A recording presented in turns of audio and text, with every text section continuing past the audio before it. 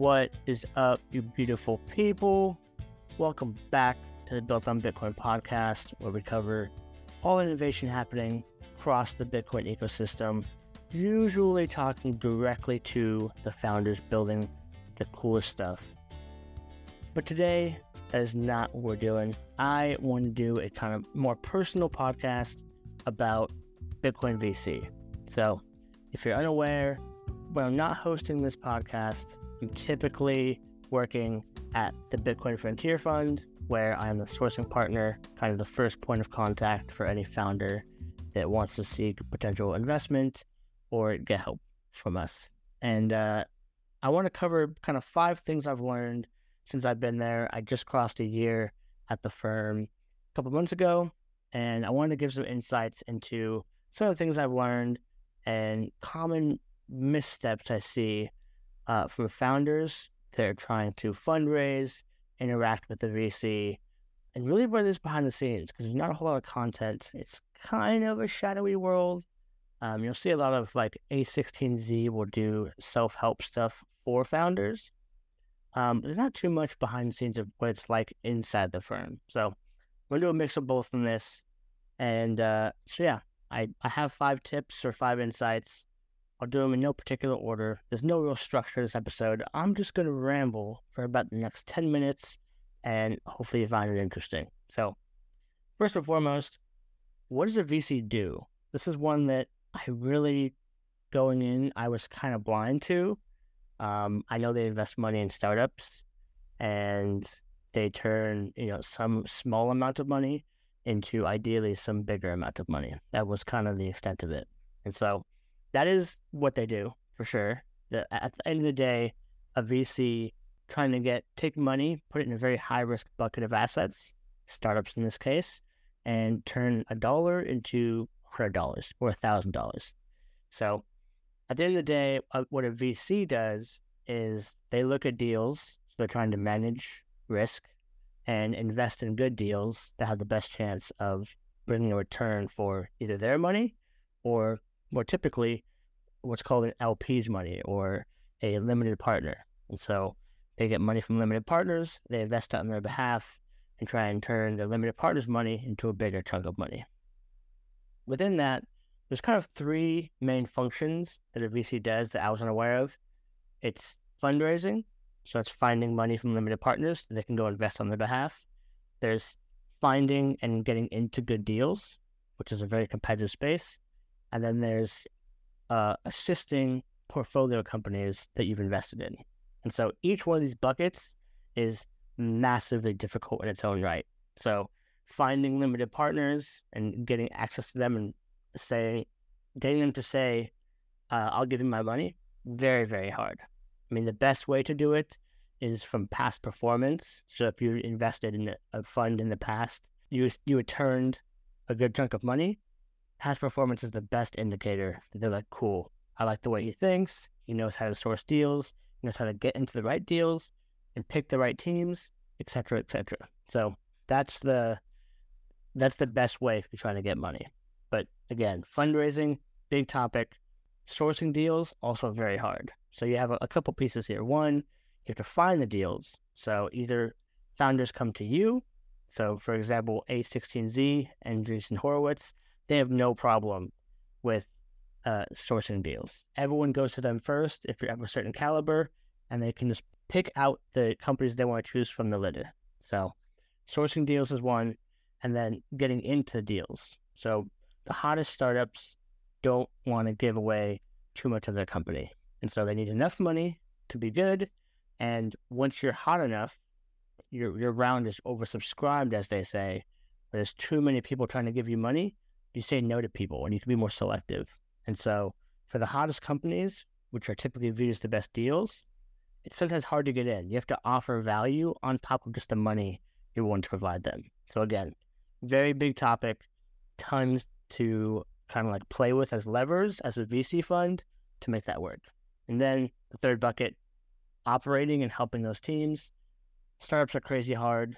Teams are pivoting all the time. You think the idea works this way, something changes in the market or doesn't get traction like you thought, so you try something different. And so a VC ideally should be able to offer some help, whether it's legal or product help, or marketing, or connection to a different investor or someone they know in the network. So how strong your network is, how valuable you can be, the big value add. So that's kind of the broad bucket of what does a VC do? It's these 3 buckets for the most part, and within each one, there's a ton of expertise that an individual can bring to be their main piece. Okay, so second insight that I was not aware of. It's really, really hard to tell if you're good as a venture capitalist. And the reason why is because the time between when you invest and there's an exit is typically something like 5 to 10 years. And so if you pick a company now in 2023, there's a pretty good chance you'll have no idea how they're doing. You can see some traction stats, but for the most part, until there's what's called a liquidity event, which is when they IPO or some private company buys them, or for example, in the crypto space, their token appreciates, you don't know if you picked a good one. And so it's really, really hard. The feedback loop is really long. And so it's really hard to update your thesis and get better at picking when you pick a company in 2023, and you might not know if they're a winner until 2028, 2030, 2032. So this is something I think about a lot when it comes to being the founders that I do. It kind of keeps me up at night where I'm like, man, we passed on them because of XYZ reason, and if they crush it, what the heck did I miss? Was it the founder? Was it the idea? Was it the market? Something I need to update my thinking on. And so it's kind of funny because if I miss something, you pass on it, like I'm happy for the founder. Like, every no, I'm a big believer that you turn that into fuel and just say F you and go build your thing. So I'm happy for him. But when it comes to being good at your job, it's very hard to keep your thesis constantly updated. So you kind of got to keep your ear to the ground, understand what the market is doing, play with these protocols. But yeah, it's really hard to know if you're good at this because the feedback loop is so long. So that's insight 2 of some of the complexities of being in VC. Third, I got a few kind of common founder missteps I see because, as I said, I'm the sourcing partner at the Bitcoin Frontier Fund. So typically I'm the first point of contact. If you're trying to get into the fund for investment, you're going to go through me almost certainly as a first or second call. So a few ones I see, they put too much stake in the idea. And I think there's a quote that success is 1% inspiration and 99% perspiration. And I think that applies to startups, which is that it's 1% idea and 99% execution. And so it's pretty common that you see a founder come in and they have a good idea and maybe they have a pitch deck, but you can tell as you start asking questions that they just haven't thought deeply enough about the idea. And so there's something that comes with putting in the reps, putting in the time where you explore edge cases, and the way that you kind of respond to a question shows the depth of how much you've sat in this problem.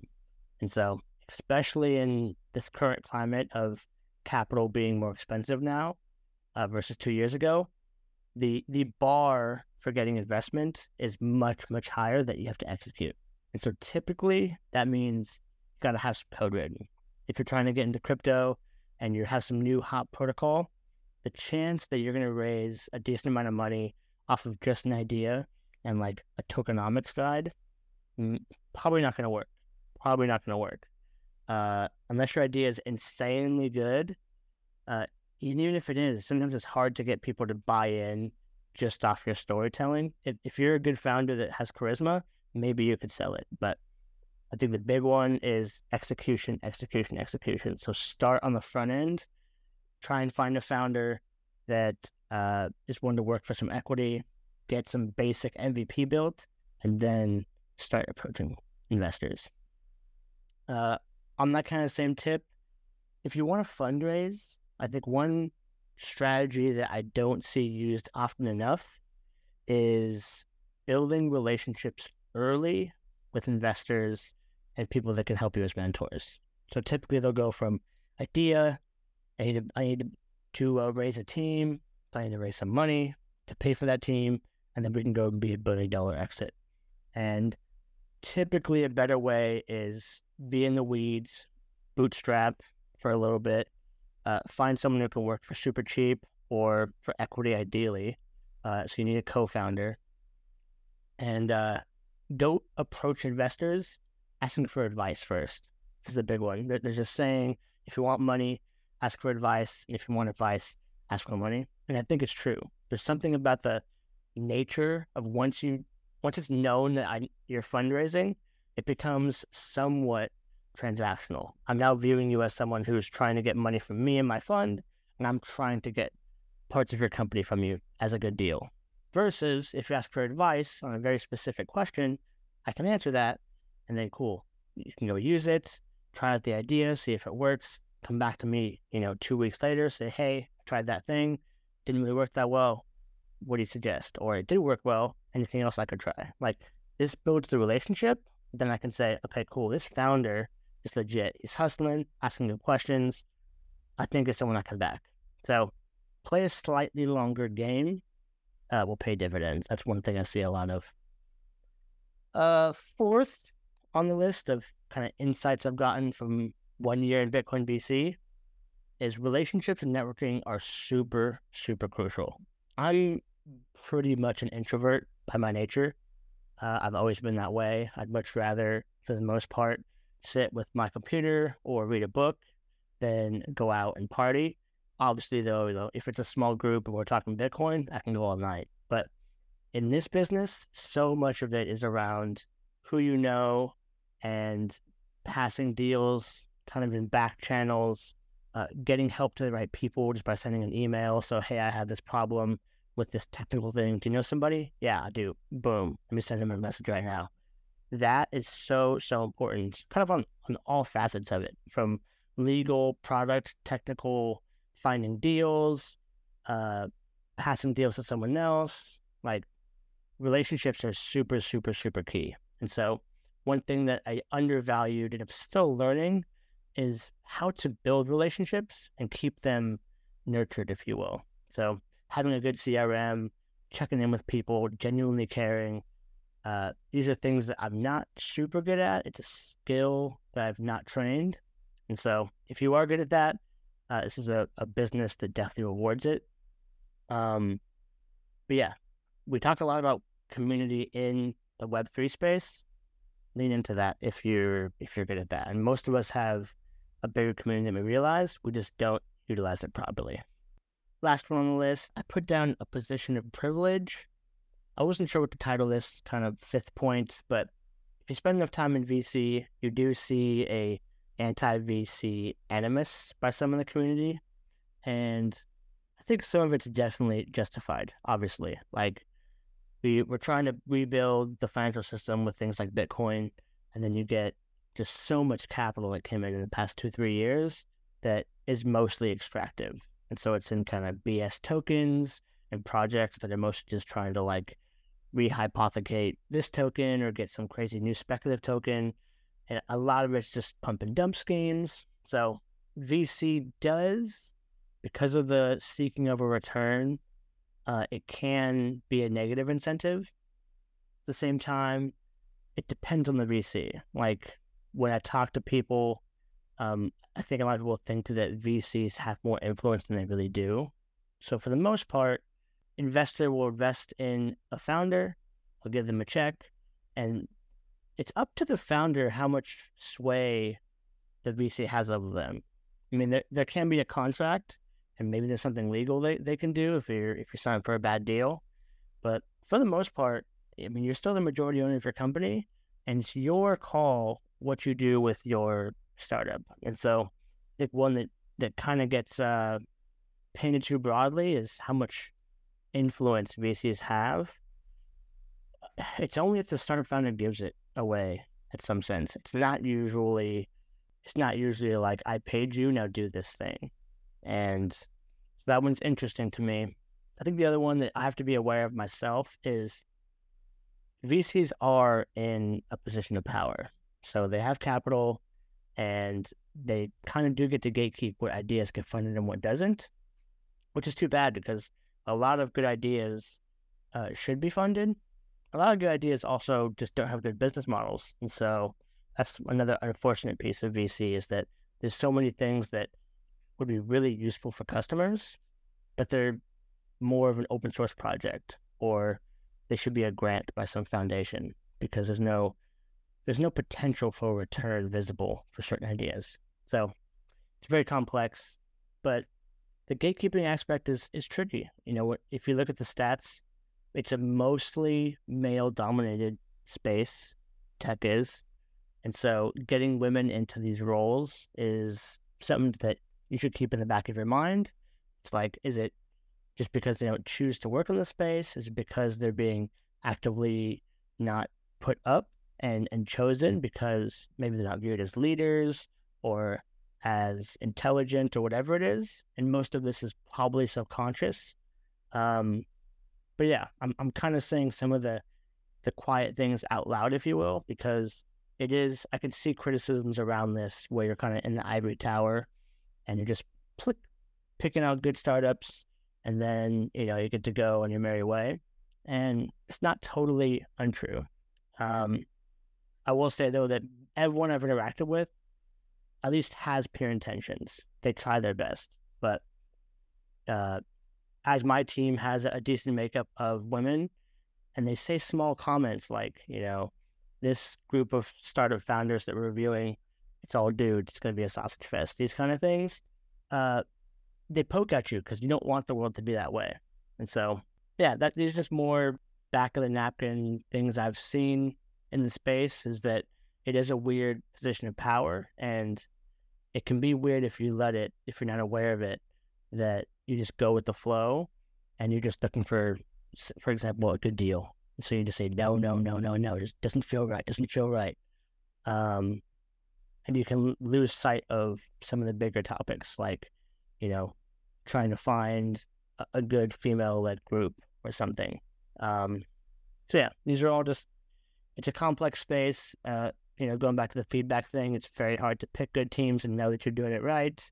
So that's it. That's my 5-ish insights, ramblings on 1 year in Bitcoin VC.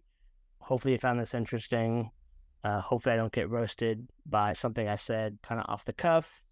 But yeah, and for anyone out there who's a startup founder and you're looking for investment, fundraise, and help in that topic, you can always hit us up on our website, btcfrontier.fund. There's a form there you can fill out. I read every single one that comes in. Let us talk to you. So with that, this has been another episode of Built on Bitcoin. I love y'all. Peace.